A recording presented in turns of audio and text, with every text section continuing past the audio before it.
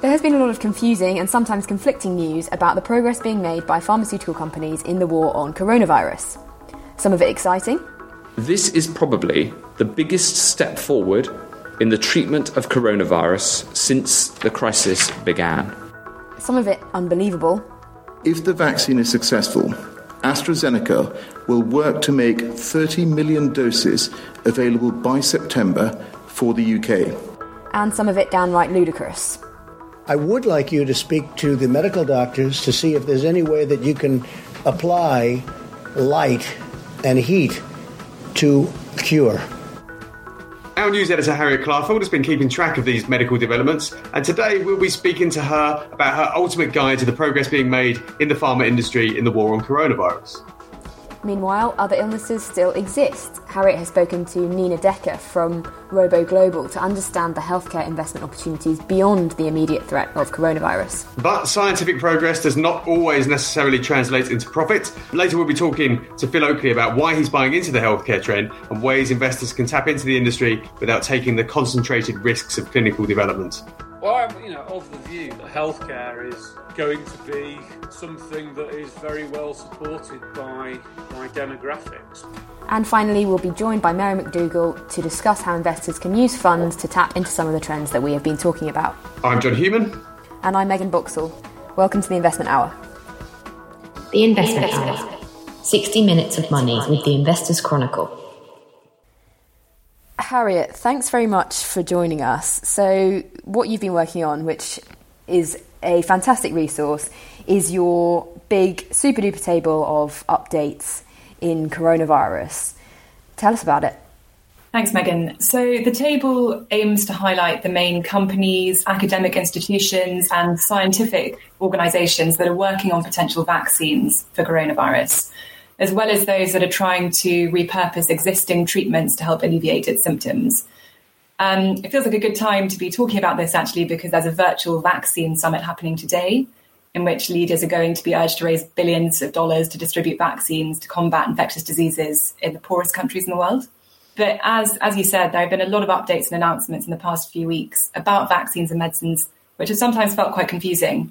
So we thought there was a good opportunity to boil down the key players into a simple table, which will keep updated regularly.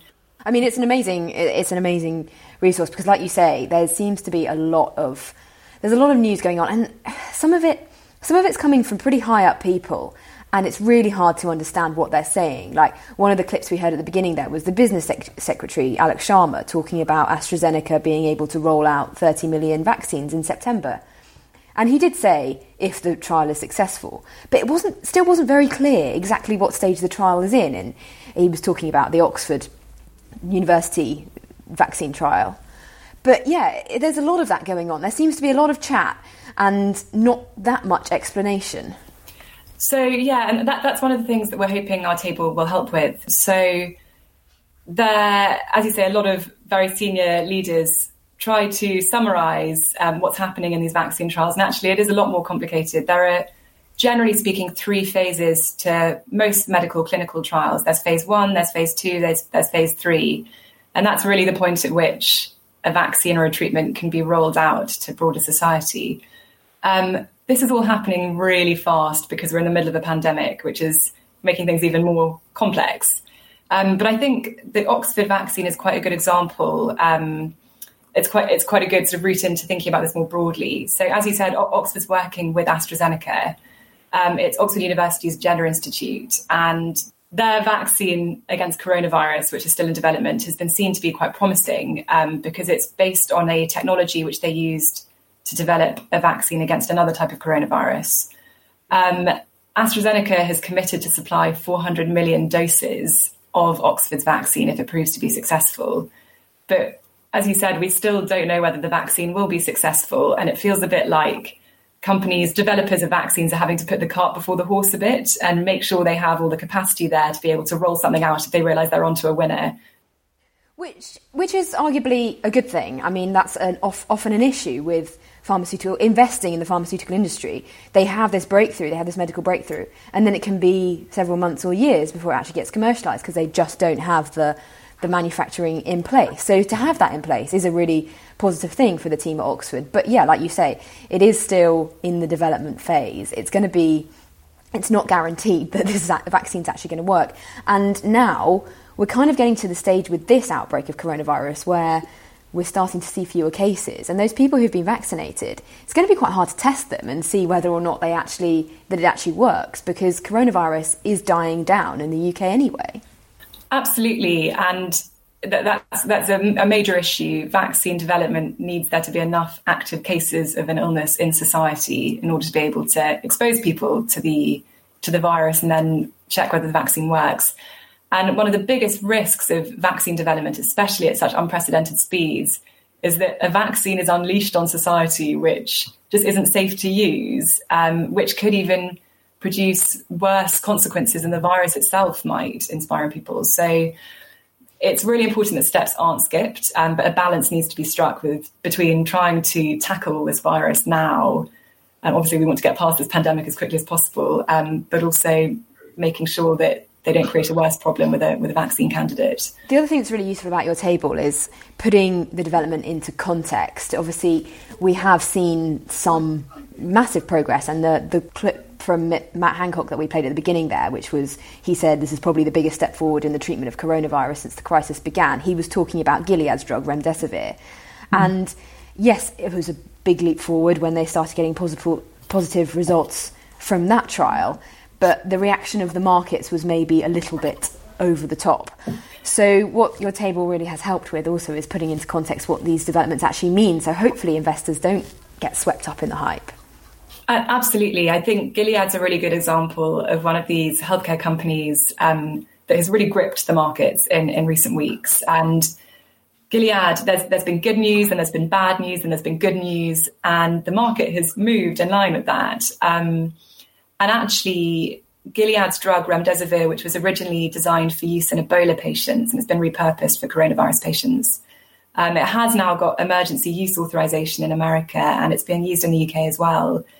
But the market's kind of cooled down, or investors have cooled down a little bit on Gilead since that news emerged, just because I think we've kind of ultimately realised, yes, it's a good development, but remdesivir isn't going to be the be-all and end-all drug to cure coronavirus. There is plenty of other work going on. And, just to give you another couple of examples, there's a company working on what it calls an antibody cocktail in America, which is using antibody treatments, essentially using proteins from blood to see whether that can help treat coronavirus. Hydroxychloroquine is obviously one that's been touted by Donald Trump. That's another drug that's out there. What is that? That sounds alarmingly disinfectant-like. It does actually, doesn't it? So hydroxychloroquine is a drug that's currently used against malaria and sometimes against a type of arthritis. But it's an example of how a drug its uses are being changed in order to see whether it could be used against coronavirus. It's not bleach. As far as I'm aware, it's not bleach anyway. But it's actually attracted quite a lot of attention recently, obviously partly because Donald Trump's been talking about it a lot in the press, but also because there were some suggestions that it could be quite bad for people's health to take it. I think there were suggestions that it could affect heart health. But I think just this week, the World Health Organization has resumed its trials of hydroxychloroquine, having sort of temporarily paused them because of those concerns. So the news, the story around all these drugs changes every day, which is symptomatic of it all moving so quickly. Yeah, no, it's very interesting and good to keep on top of it for sure. So thanks very much for putting that table together, Harriet. It's going to be a useful resource going forward. I hope so. So Megan, it sounds like there's lots of companies trying to find vaccines and treatments for coronavirus. But I think we've spoken before, perhaps even on this podcast, about the fact that it's still going to be very difficult for a lot of these companies to make a lot of money out of any vaccine or treatment, even if they find it, due to the sort of political pressures around it. You've been exploring perhaps better ways to tap into the coronavirus treatment side of things. Yeah, I mean, if a company cracks a vaccine, they're not going to be able to make money from it. They're going to be giving it away. And if, like Harriet just mentioned, there's a big vaccine conference happening today about getting these medicines out to poorer countries. I mean, they need these vaccines, they need treatments too. And pharmaceutical companies which charge anything other than cost price for these medicines, they're not going to be very popular. So the actual pharmaceutical companies, while they're interesting and they might help bring the world out of the coronavirus problems, they're not great from an individual investment point of view. But like you say, there are other options, because those vaccines, those drugs will need packaging, they will need distributing, they will need marketing. And there are lots of options. It's an amazing market, the sort of the pharmaceutical outsourcing market, and it's a really fast growing market as well, because as drugs get more complicated, so biotech drugs, they're large molecules rather than pharmaceutical products, which are chemical small molecules. So these biological drugs need far more complicated packaging and distribution, temperature wise, and all sorts of things need to be considered, which is why pharmaceutical and biotech outsourcing has been a really fast-growing market, and this could catalyse that market even more, because there are going to be loads of opportunities for people wanting to distribute coronavirus options.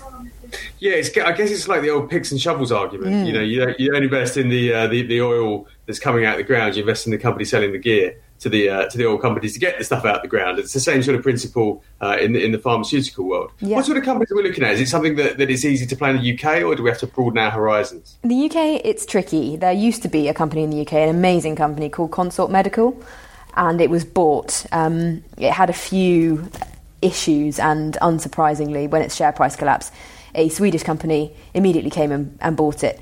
So Consort Medical, what it does is it is the packaging for things like inhalers, and also for vaccines. So obviously you need an injectable device, and so they have these relationships with massive pharmaceutical companies. And the good thing about that company, and I remember talking to the chief executive before it got bought, was that what Consort will do is sign up these partnerships before the drug actually gets made. So if GSK is making a new asthma drug, it will have already been in discussions with Consort Medical to make the device that goes around that inhaler, so that for the duration of that drug being on the shelves, Consort Medical's device will be being used for it. GSK won't terminate that agreement because it's been a purpose-built thing. Most medical device things are purpose-built, so those relationships last forever. So they're extremely sticky customers. Consort Medical, you can't invest in it now directly, but the company that bought it is listed in Stockholm. It's called Recipharm. You were doing so well with the pronunciations earlier of all the drug names. It is quite interesting. I guess one of the interesting aspects of this way of playing coronavirus is that there isn't that development risk, or there is a lesser degree of development risk that you may see around drugs. And you've actually published some educational materials on the website this week that show that sort of phased development process of drugs themselves. That seems to me like an amazing attraction of the picks and shovel side of things. Oh yeah, absolutely. And so that was actually an article that was written in 2018, and it was called 7 Steps to Healthy Profits, and it was looking at how to identify opportunities the original article was written about the small and mid-cap space in the UK, because there's a lot of drug developers. But really what came out of that article was that, it's best to go for the picks and shovels approach if you want to reduce the risk of investing in this space. And one of the companies that we picked in that feature back then, which remains an extremely exciting company, is Bioventix. And so they make antibodies which go into big diagnostic machines. So it's the same sort of principle as the injectables thing. A diagnostics company will, like Roche or something, will come up with a new test, and they'll call up Bioventix and they'll say, we need some antibodies to go in our big testing machine, and Bioventix will make them. And again, those relationships last forever, because Roche, for as long as those diagnostics tests kits are being used for, will continue to need a constant supply of antibodies, and Bioventix will just continue to make them. And it's a really amazing company.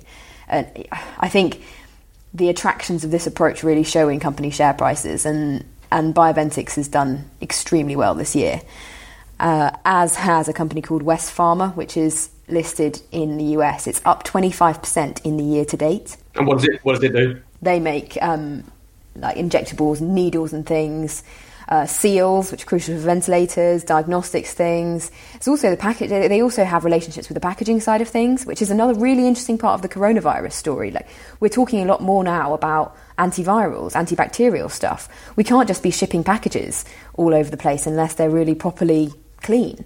And West Pharma have a partnership with a packaging company, a plastics company, which are making antiviral polymers. So there's all sorts of interesting opportunities which aren't necessarily the direct drug development, but they could be beneficiaries of this shift in healthcare. Definitely sounds like a way to play this trend without some of the pitfalls usually attached to drug development. Yeah, and the pitfalls are that they are pass or fail situations, and it's so hard. And that original article, that 7 Steps to Healthy Profits, really showed that it's almost impossible. And the 7 steps included things like looking at the management and checking their track record of developing medicines and making sure they're in an interesting area which actually has demand, whether they've got commercialisation agreements in place. And even though all of those things had been considered in that original article in 2018, not many of the companies, the actual drug development companies we picked, are still operating as they were then, because they've had drug failures and they just can't continue. Yeah, it's almost like a VC approach you have to take to investing in the drug development and discovery themselves. Definitely. But that doesn't not to say that the healthcare market should be off limits, because it is a very interesting market, and especially at the moment. And yeah, one person who's been tapping into this trend recently is Phil Oakley. Let's hear what he has to say. And now welcoming back to the podcast after a couple of weeks off, Phil Oakley. How you doing, Phil? I'm all right, thanks, John. How are you? Not too bad. You're looking very tanned. 2 weeks in the garden, I take it. Yeah, riding bikes and lovely. Sitting in the garden. Yeah, it was good. Excellent. So we've been talking about healthcare on the rest of this podcast. I mean, it's not your sort of favoured sector, but you've got a few bits and bobs that you look at in this space. What catches your eye in the healthcare space, Phil? I think from a UK point of view, stepping aside from, the sort of pharmaceutical side to it, making, splitting that off. Smith & Nephew is one that I think is a very interesting business. With it has sort of three main types of business. It's got the sort of the implants business in terms of knee replacement, that kind of thing. Then the wound management, and then also things like sports injuries and treatment there. Business that I quite like, but it's also a business that has gone through quite a lot of turmoil. It always seems to be, slightly underachieving, or maybe even more than slightly underachieving. If you compare it to, say, like a US peer, like Stryker, for example, which is a similar type of business listed on the US market. And also we've had, issues with chief executive. Had a chief executive in there for not very long who seemed to want to be paid a lot of money and was told that he couldn't, and he left. And also seemed to be someone who wanted to build the business by making acquisitions. And in my way of sort of thinking is that his departure is probably not a bad thing. I think there's enough to go for in terms of, getting this company going again, making it more efficient, getting the sales growth up just by, fixing it, sorting the knitting out. I often thought as well that if it doesn't, it's a business that, whilst there's plenty of growth potential, supported by sort of long-term demographics of increased healthcare spending, aging populations, that someone could come and take it out. It's a UK share that I feel quite positive. But as you say, it's taken a while to get going. What new plans are in place to help it get back on the growth trajectory that it really should be on, given the trends you've mentioned? I think it's just doing the day job better is really what it needs to do. It just doesn't seem to be exploiting. It's an internal management type issue, really. They just haven't been able to take what they have out into the market and gain a big enough slice of what's out there. They've got, they've been propped up by the sort of the hip and knee implants business for years. That's where they kind of dominate on a sort of global market basis. But they've just not got in there and really been aggressive enough in my opinion. They've looked for, for other things, I mentioned the sort of acquisitions in the last few years as trying to cover it up. I just think they just need to put it politely, a bit of a kick at the backside. I think if they can do that, then the growth rate can tick up a bit. And if you get that growth rate of revenue to tick up a bit, then you're dealing with very sort of niche-y products where there isn't a huge amount of competition, and you've got some pricing power where you can make good profits. I mean, they've taken a short-term hit from COVID-19, because obviously things like hip replacement operations, non-essential or non-time sensitive surgeries have been postponed. I think it'll come back. This is an issue for so many businesses right now, is that it will come back. The question is, when will it come back, and how long will it take to get back to be as big as and bigger than it was before? And that's what we're all trying to deal with at the moment. I guess that goes back to the sort of whole big, what's driving the market question that we've talked about quite a lot. Are you feeling more sanguine about where the market is after 2 weeks off, Phil, or are you still looking at it with amazement? I actually do feel. I feel quite calm about it. I think I feel calmer than I did, which is strange. You look at what's going on in the world, not just with virus, the effects on the economy. You've got political tensions in America. You've got political tensions between the Americans and the Chinese, and lots of people have lost their jobs. Lots of people might lose their jobs, particularly in the UK, when the government cannot keep on paying this very, very expensive furlough scheme forever. There's a huge amount of uncertainty out there.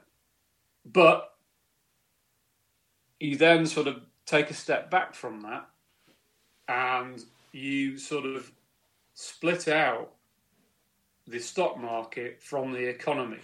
And, it's often said the stock market is not the economy. It's one of the most frequently cited things that we hear from time to time, and it's true. And I think if you look at the makeup of the stock market, and particularly the top end of the stock market in terms of the big companies, what you've got there and what you've had building for many, many years is, and particularly in the American market, but it applies generally to a lot of stock markets across the world, is you have a collection of businesses with almost verging on monopoly power, a huge amount of dominance within their industries, not only in terms of what they sell, but also in terms of what they buy. And I'm talking about particularly what buying is things like wages, labour. The more concentrated businesses become, the fewer competitors there are, the fewer buyers there are of workers. So there are fewer. So actually, this is one of the reasons why wage growth for decades, I think, has been so poor. And we've had an environment that's been going on for a long time where companies have got more and more powerful in their selling activities and in their sort of buying activities, that you've seen profit margins go up a lot. You've seen growth, whilst it hasn't been very strong, tick away okay. That the companies look very profitable with growth, and then you throw in the sort of the magic powder of virtually no interest rate on any other investment, and hey presto, you have have a very, very attractive mix, especially when you seem to have the Federal Reserve in America that basically seems that its mandate is to underwrite Wall Street, which is what it's been doing probably for the last 25 years since Alan Greenspan. And whilst that's great in the short term for stock markets, and it sort of feeds into this there is no alternative that we've been jabbering on about for a long time now. It does raise issues, particularly in terms of things like social inequality, income inequality, wealth inequality. You know, the danger with this is that whilst, you know, the short term the markets are being propped up, it dangerously looks like something that is rigged for the privileged few, and that is not. That's probably not a very helpful backdrop, in my opinion. But everyone can access the American market. It's been technology, I think, that's really driven that. You mentioned that, you know, these companies that are verging on monopoly power, many tech companies there. The other big sector that's been driving the rally is healthcare. You've mentioned Smith and Nephew. You were telling me earlier that you actually have exposure to healthcare through in your own SIP, not the fantasy SIP, through a collective vehicle. Explain what that is and what you think it is behind that.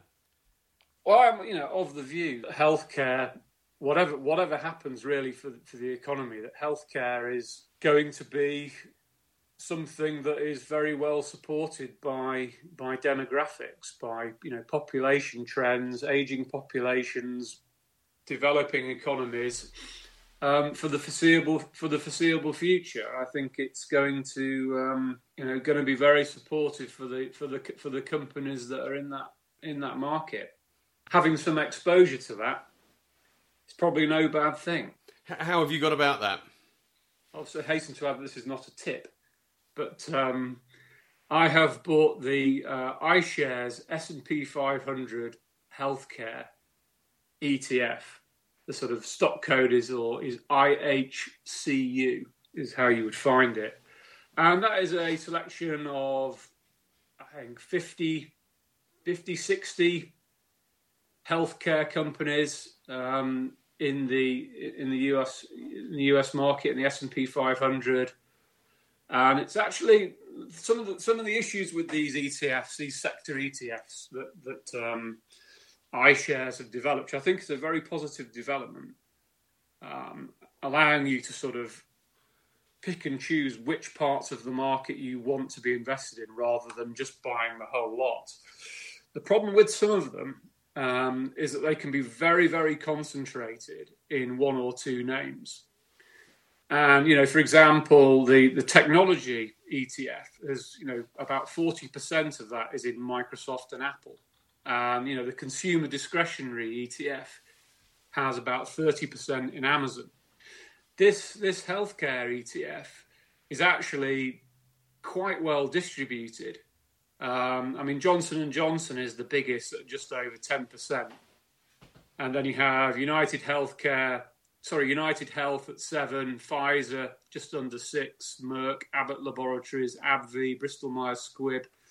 These big players. And yeah, I've taken the view that I like, you know, the sector long term. I actually like the structure of this fund, and it's cheap. You know, you can buy this for 0.15%, 15 bits, no stamp duty to pay. It's a cheap, maybe not the, you know, I know there are, you know, investment trusts out there. I think, forgive me if I'm wrong, but I think John Rosier has, is it something like the Worldwide Healthcare Trust? Worldwide Healthcare Trust, and I think he's got Biotech Growth Trust in there as well. Yeah, so you can buy, you know, you buy the investment trusts on this, but this just seemed to me as quite a nice, simple, cheap way to gain access to this market. I mean, it's fair to say as well that, you know, in terms of healthcare, the US is probably the place to be. As an alternative, you know, one could purchase something, you know, to say a single company investment, AstraZeneca, which is now the biggest company in the FTSE 100. Why would you not do that rather than going for an ETF? I think just for the simple reason of diversification. You know, why own? I mean, AstraZeneca has been a fantastic investment, and you know, probably will continue. looks to be set fair to continue to do pretty well. But no, I just think not in any of your portfolios though. No, because I'll be frank that I've not dug deep into this. I've very much looked at this from a sort of top-down, very simplistic view. I can't say that I have taken the time to understand the dynamics and the products and the patents and the drug pipeline that every one of these stocks has. And I can't honestly say that I totally understand it. I mean, they're complicated. The drug development process and the patent story is very, very complicated. It's very complicated, but as a theme, I think there's no doubt that there is a powerful theme here. I mean, we go on. I mentioned a few minutes ago about the sort of market power, monopoly power. I mean, these in some ways it's not a good thing. It's actually a bad thing, but it is a fact of life. And these companies, if you look at what's been driving the market, these companies with market power, the healthcare sector is right up there. And whether that changes if we get a change of president in America, that's possible. Well, you'd imagine there's regulatory risk hanging over the healthcare sector. It's hanging over the tech sector. Yeah, a Democrat president might well go after them.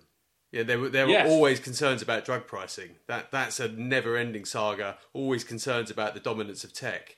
I guess that's a big risk to consider. Definitely. I mean, if you wanted to write a real sort of, or just put together a real bear market thesis, particularly for the American stock market, you take this view. You take this view about how there are lots of big monopolistic or oligopolistic market structures out there in tech, healthcare, the two obvious ones, but, across so many different industries, that this is actually part of the problem with inequality, but also explains, why the stock market has been so successful. But I think that, to counter that, this is why, the tech industry, the healthcare industry spend millions every year on lobbyists. And it's whether the politicians are brave enough to stand up to them and take them on. And, a more left-wing government, particularly, if you take the sort of scenario that you could have a Democratic president and both houses of Congress in Democratic control, that would be a platform to really go to town on this. And certainly, if Bernie Sanders was the president, you would worry about this a lot. And if you assume that Joe Biden will be the Democratic candidate, will he be tempted to nick some of Bernie's policies and go for it? I don't know. No, probably not. Probably not is my gut feeling, because it's a lot easier to talk about these kinds of things than get out and do them. Equally, it seems that all governments around the world are very much dependent at the moment upon both the tech and healthcare industries, and possibly in combination, to solve a lot of the problems that we're facing right now with COVID-19. Yeah. That's absolutely right. Which suggests that the boat is not going to be rocked. But it that has, if we're talking about risks, and we're looking at investments and looking at rightly looking at not just the opportunities but also the risk, then it's like walking through the woods where there's some unexploded mines from the First or the Second World War. We have to tread quite carefully. and there's always the risk that something bad might happen, and I think you need to be aware of that and guard against any complacency.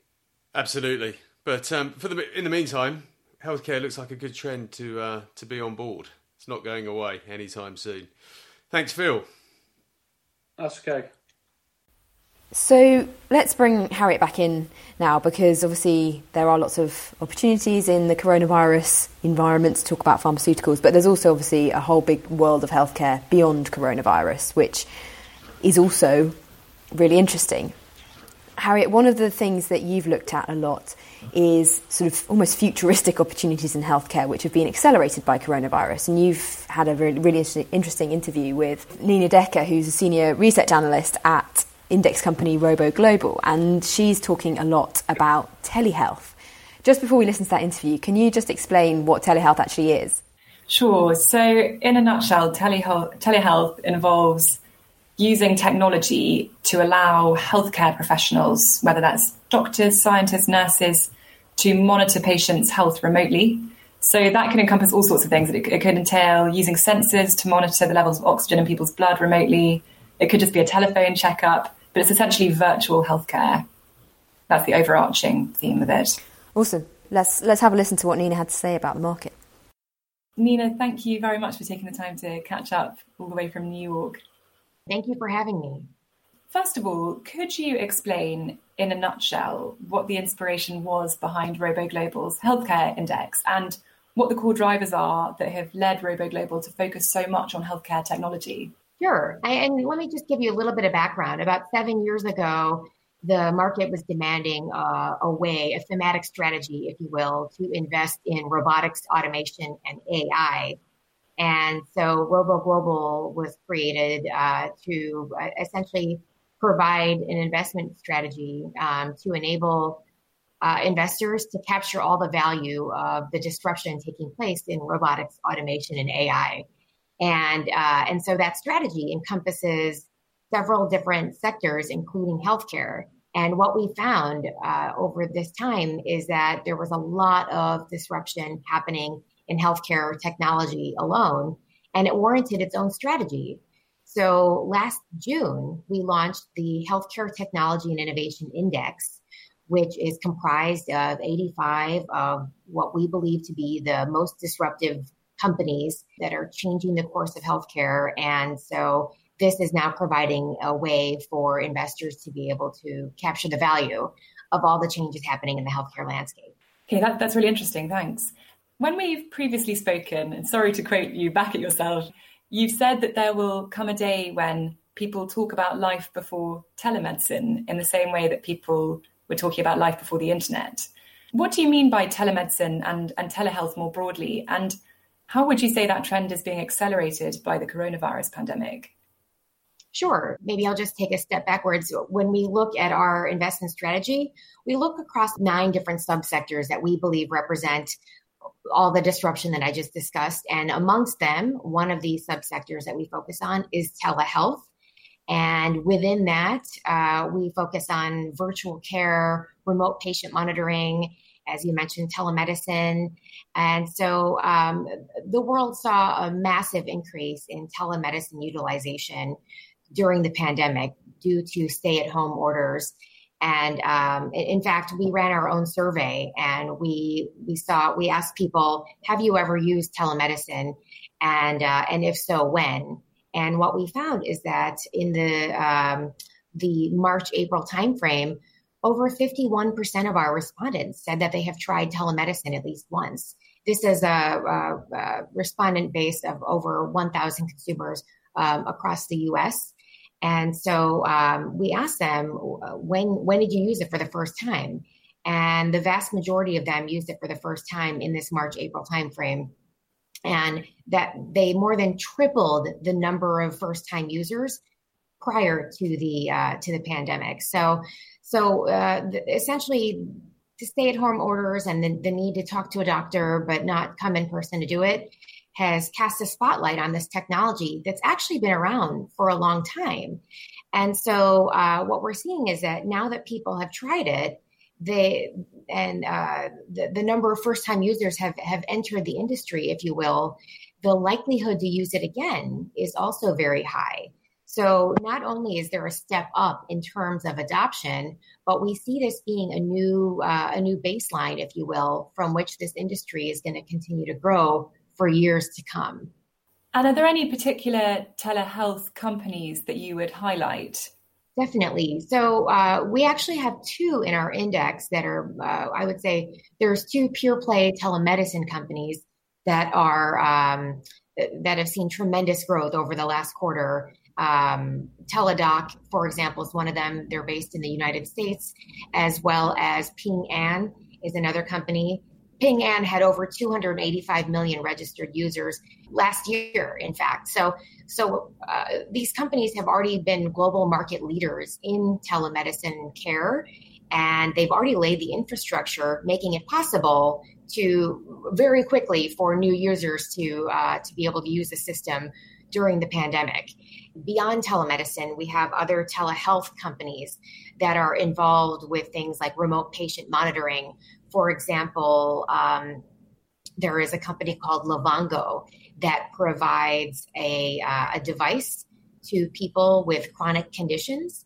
And they have also seen a tremendous escalation in new user volume over the last couple quarters, particularly because Livongo's flagship product focuses on diabetes.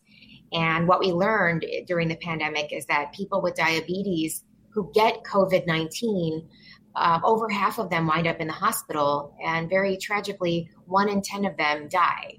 So the need to monitor diabetes remotely has never been more important than now. And even beyond the pandemic, now that people know that this remote monitoring capability exists, and they've tried it and they've used it for the first time, we believe that they're very likely to continue to use it moving forward. That's really, really interesting. And I suppose you've said that, of course, beyond telehealth and beyond telemedicine, there are other themes and trends that the index is following. What are one or two of the other sort of more interesting, more exciting, longer-term trends in healthcare that might be developing at a faster rate because of the pandemic? And which companies would you specifically highlight within those that you think are most exciting, for want of a better word? Sure. There's actually a couple. We have another subsector in our index, precision medicine. And so we've been following this area very closely as people have more and more data about their genetic makeup. Science, research, development is able to develop therapies that are more tailored to an individual with the hopes of having better outcomes. Regeneron, for example, they've gotten a lot of attention in the last couple of months due to the pandemic, but Regeneron was able to use its monoclonal antibody technology in the past to help develop a therapy for Ebola.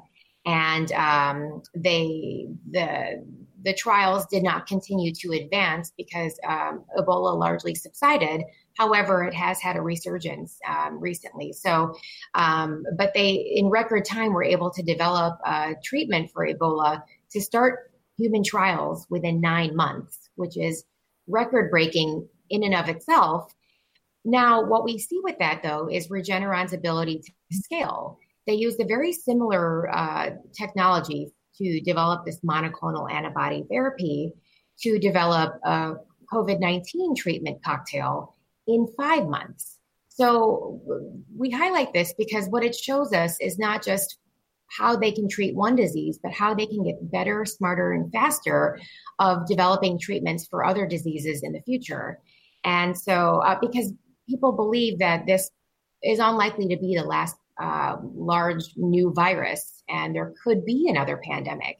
And so the faster that we can get at research and development and developing new therapies and bringing them to market, the better for the long term.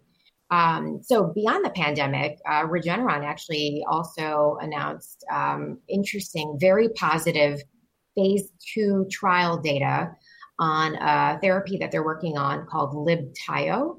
This is in partnership with another company, Sanofi. But the results show 46% of the patients who took this they had substantial tumor shrinkage. These are patients who are suffering from the deadliest non-melanoma skin cancer. So when we look beyond the pandemic, there are diseases, diabetes, we already talked about, cancer, that aren't just going to go away on their own. And so we're still in very early days in terms of innovation. And it's just very exciting to see a lot of these technologies that are not only being accelerated now during the pandemic, but also have a massive runway for growth for the future. Another one, Moderna, that's gotten a lot of attention during the pandemic, is working on a technology called mRNA, messenger RNA. This is essentially like if you think about a computer, you buy a new computer and you want to help protect it from viruses, you could download antivirus software. That's essentially what mRNA does. And so there is not yet any commercialized therapy for mRNA on the market, but there's a couple of companies involved. Moderna happens to be one of them, and we believe that they are very well positioned for the future because they are working on, in addition to over 20 different mRNA therapies, when the outbreak first happened for COVID-19, within 42 days, Moderna was able to develop a vaccine and begin in-human trials. This is another record in terms of development and research for therapies. Last week, they kicked off phase 2 of the clinical trial for the coronavirus vaccine, and they're dosing it right now in 600 patients. So super interesting for the coronavirus. But if this works, this is a huge milestone for mRNA therapy, period, because as I mentioned, there isn't really a developed drug for this yet, for any mRNA. And Moderna has over 20 different mRNA therapies currently under clinical trial. They actually also just announced a partnership with the National Institute of Health in the US to work on an HIV vaccine. There is still to date no vaccine for HIV, and yet 1.8 million people per year get infected with it. That's all really, really interesting. And I suppose one of the things you've touched on there is that this pandemic, while all these different companies and institutions are working together, really throws up opportunities for partnerships to form, which could then be useful further down the line for all sorts of other research and development programs for other viruses and diseases. I mean, it seems likely now that another pandemic could happen, as scary as that thought is. So it's great that these unions are coming into place now. That's probably almost all we had time for. But a final question was really around how the index is diversified. I mean, you've talked about the different trends that you're following. Is there a particularly high exposure towards any specific area of healthcare technology or any specific geography? And is that reflective of where most of the innovation is happening? We strongly believe that we recommend investors are looking across a broad, diversified group of companies. We think the best strategy is to invest in lots of great companies rather than trying to pick just a small number of the perfect companies.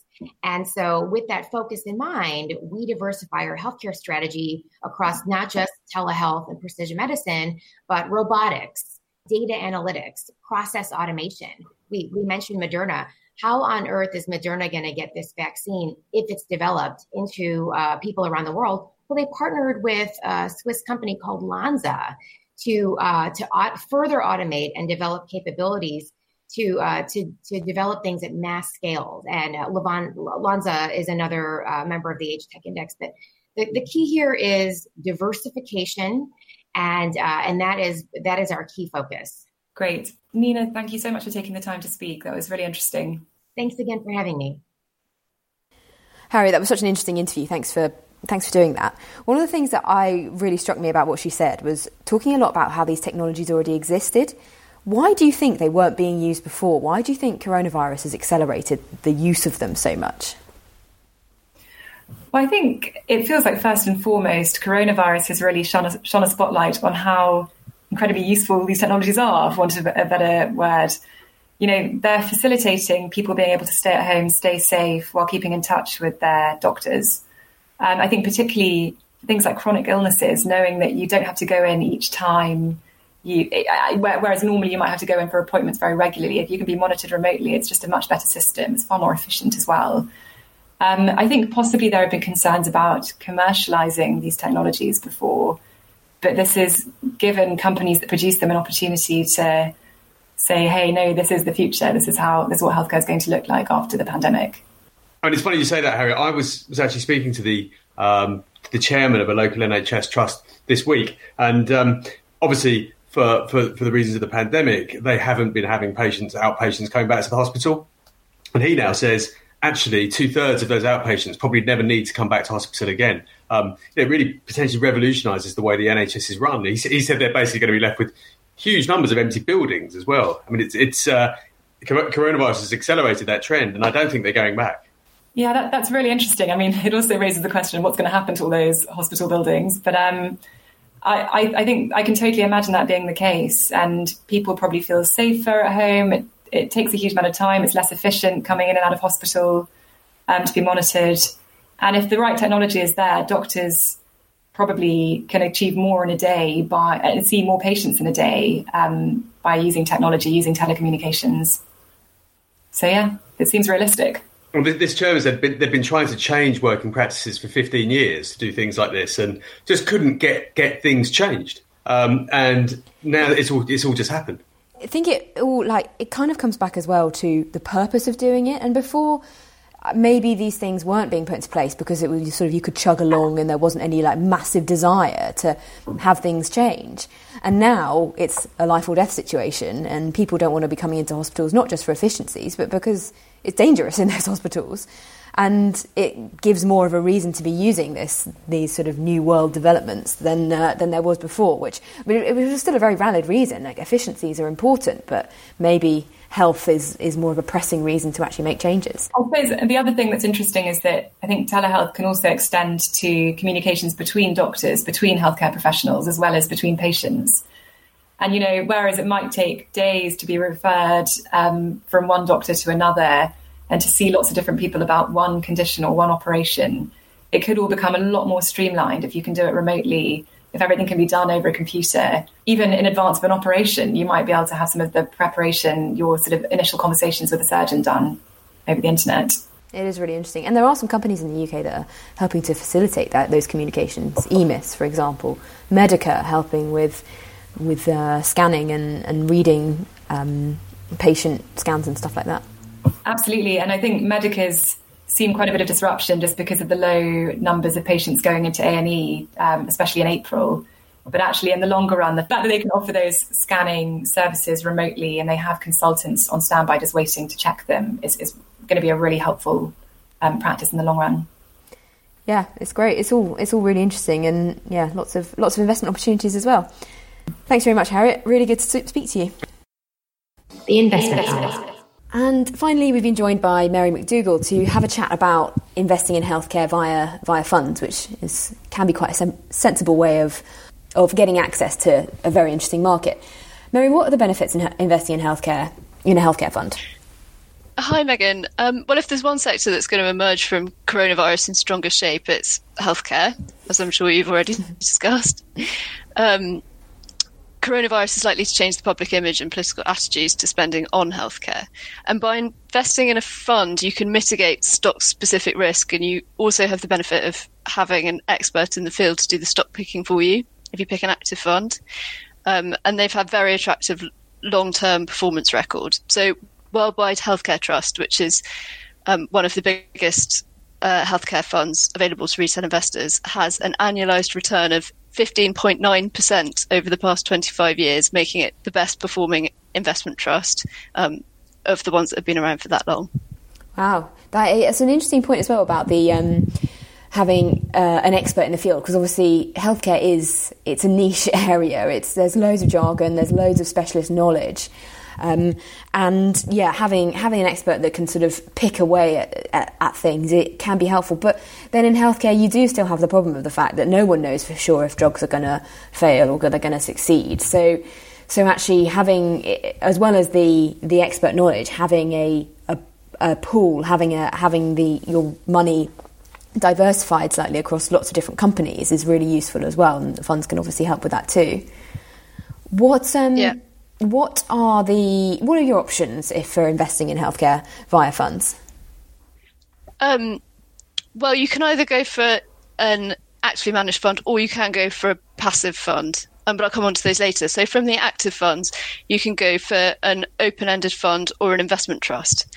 And open-ended funds are attractive as there are lots of them, and you don't have to contend with discounts and premiums, which you have with investment trusts, which can be volatile.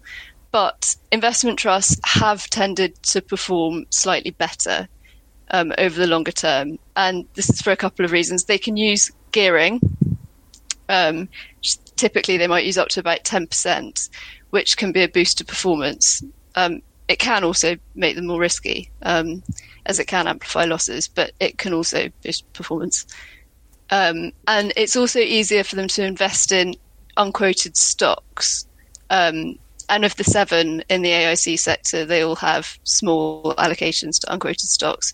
And this can help them access early stage growth and also help their return. That's interesting, because that's something that we are very good at in the UK, that early stage development out of universities. We've got great academics here, and there are a lot of interesting things going on at the early stages. We're just not fantastic at commercialising those things. So actually having access to the development that's going on right at the early stage could be really interesting. Yeah. And there's also the ETFs that I mentioned earlier is the other way. ETFs, because that's really interesting, that the growth of them in the last few years. Yeah, there's been a real proliferation. I think they're particularly attractive because they're so much cheaper. So you'll typically pay about 40 basis points for an ETF versus 1% plus for an actively managed fund. But in defence of the active funds, I had a look at the performance of indices over the last 10 years. So the MSCI World Healthcare Index has returned 316% in the last 10 years. And of some of the largest healthcare funds, the Worldwide Healthcare Trust has returned 509%, and Polar Capital Healthcare Opportunities has returned 408%. So still the active management has proven to give you some advantage. Yeah, well, I suppose that reads into the fact that the healthcare industry has got quite a lot of junk in it, as well as some of the interesting stuff that's making money. There's a lot of really speculative things going on in healthcare, which they're just never gonna get anywhere. So I suppose actively managed funds do help you sidestep those slightly more risky things. Are there any areas of innovation which are especially exciting, which fund managers in particular are getting most excited about? Yeah, I think biotechnology is a subsector. Most of the best performing funds seem to be overweight that area, and there are specialist biotech funds that have done particularly well recently. For anyone who doesn't know what biotech is, it's an area that focuses on novel drug development and clinical research using biological processes to treat diseases. Gene therapy helps repair damaged cells, or immunotherapies that turn bodies' natural defences against a disease. To give you an example of a company in this area, it'd be Vertex Pharmaceuticals, which makes treatments for patients with cystic fibrosis and is in the process of launching a drug which analysts say is groundbreaking and will probably be the biggest biotech drug this year. Lots of biotech companies are also working on coronavirus treatments, which have been very, very volatile and sensitive to the news flow. But managers I've spoken to are not chasing companies trying to develop treatments for coronavirus because there's not much commercial incentive, as there'll be huge pressure to keep prices as low as possible. Yeah, that's that's something that we talked about earlier, but that is it's a really interesting point with these companies which are doing massive things in coronavirus. They're not actually necessarily going to make money, but biologics, biotech drugs they're such an interesting area of medicine, and they're something that haven't really been accelerating to quite the commercial extent as they could have done, but now coronavirus seems to have accelerated that. And what people have said is the biotech industry has been quite commonly criticised for having high drug prices. So managers are seeing this as an opportunity for the industry to improve its public image and demonstrate its value to society, and they expect sort of spillover effects from that. That's interesting. Another area which has been hot for healthcare is China, and obviously the picture in China has changed quite a lot because of what's happened with coronavirus. It's something that we actually wrote about as a magazine a few years ago, that the push in China for modernising the healthcare industry. Are there any funds that are still looking very positively at China from a healthcare perspective? Yes. So the ones that have access to China are increasing their exposure to that area. I think there are a number of tailwinds in China. One's rising incomes and large ageing population who will be prepared to spend more on their health. The second is that the Chinese FDA have tightened their approval standards to eliminate substandard products. And also the Hong Kong Stock Exchange recently relaxed its listing requirements so that biotech companies without revenue can go public, increasing the financing options for Chinese biotech and other healthcare pharmaceuticals companies. That's really interesting. Do you think there may be some concerns now, obviously, what's happened in China? It is a healthcare story which has come out of China, which is affecting all our lives at the moment. Do you think there may be some concerns about the continued positivity of healthcare in China? Well, I think from managers that I've spoken to, they say the central government's quite committed to supporting the healthcare sector. And it's sort of the Sino-US trade tensions could be seen as a headwind, but for biotech companies in China, they're mainly looking at the domestic market, so they're not likely to be too affected by that. An example of one vaccine company that listed last year is CanSino Biologics, and it's developing a coronavirus vaccine, and its stock is up over 400% since it listed in March last year. Wow, yeah. I mean, CanSino it's obviously making progress with its vaccines, but yeah, that's an extraordinary share price rise. In terms of the bigger picture then, and looking at investing in healthcare, obviously it is a very hot topic at the moment. It's capturing a lot of headlines, but there is a risky element to it. How much would you say, how much of your portfolio should be in healthcare if you're interested in getting into the market? Yeah, well, first of all, you should consider the fact that a lot of the indices have quite a high exposure to healthcare anyway. So the FTSE, all share in the S&P 500, each have about 15% exposure to healthcare. So if you're invested in a tracker, you're likely to have some exposure anyway. And some active funds have overweight healthcare. So Scottish Mortgage, as an example, has 6.3% invested in Illumina, which is a pioneer in DNA sequencing, along with almost 17% in healthcare overall. But to answer your question, if you want to invest in a specialist healthcare fund, you probably want to make sure you don't have more than about 5% of your overall wealth, because it is a volatile sector. Okay, well, that's good to know. Always best to be cautious with this sort of industry. Well, thanks very much, Mary. Really good to speak to you. Great, thank you. We have run out of time, I'm afraid, but before we leave you, let me just talk you through what else we have in this week's magazine. As well as being back on the podcast, Phil is back in the magazine too, and looking at another great American business in his education column. That business is cash and carry group Costco, and Phil explains why its low profit margins are counterintuitively a source of its strength. And in the same section, we're continuing with our new Big Picture series. Mark Robinson is seeing what we can learn from the often tumultuous history of the airline industry.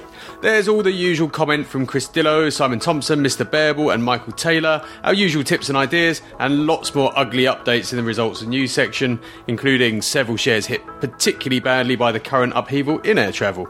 Sticking to the travel theme, we're continuing our run-through of getting Britain back to work, looking at the railway industry, and we've had a look at the latest news from the housing market and the largest monthly house price fall in a decade and what that means. But the biggest and ugliest story in the news section is the ongoing troubles in Hong Kong and what that could mean for Asia-focused lender HSBC. And finally, there is our lead story this week, which continues our new Future series, this time looking at how COVID may be a catalyst for tackling climate change, which companies and funds are leading the way to build the world back better there. Green Pioneers, the companies solving the world's environmental crisis. Thanks to all our guests, Harriet, Nina, Phil and Mary, and thanks as always to my superb co-host Megan. Pick up the magazine in all good newsagents or get online and subscribe. See you later.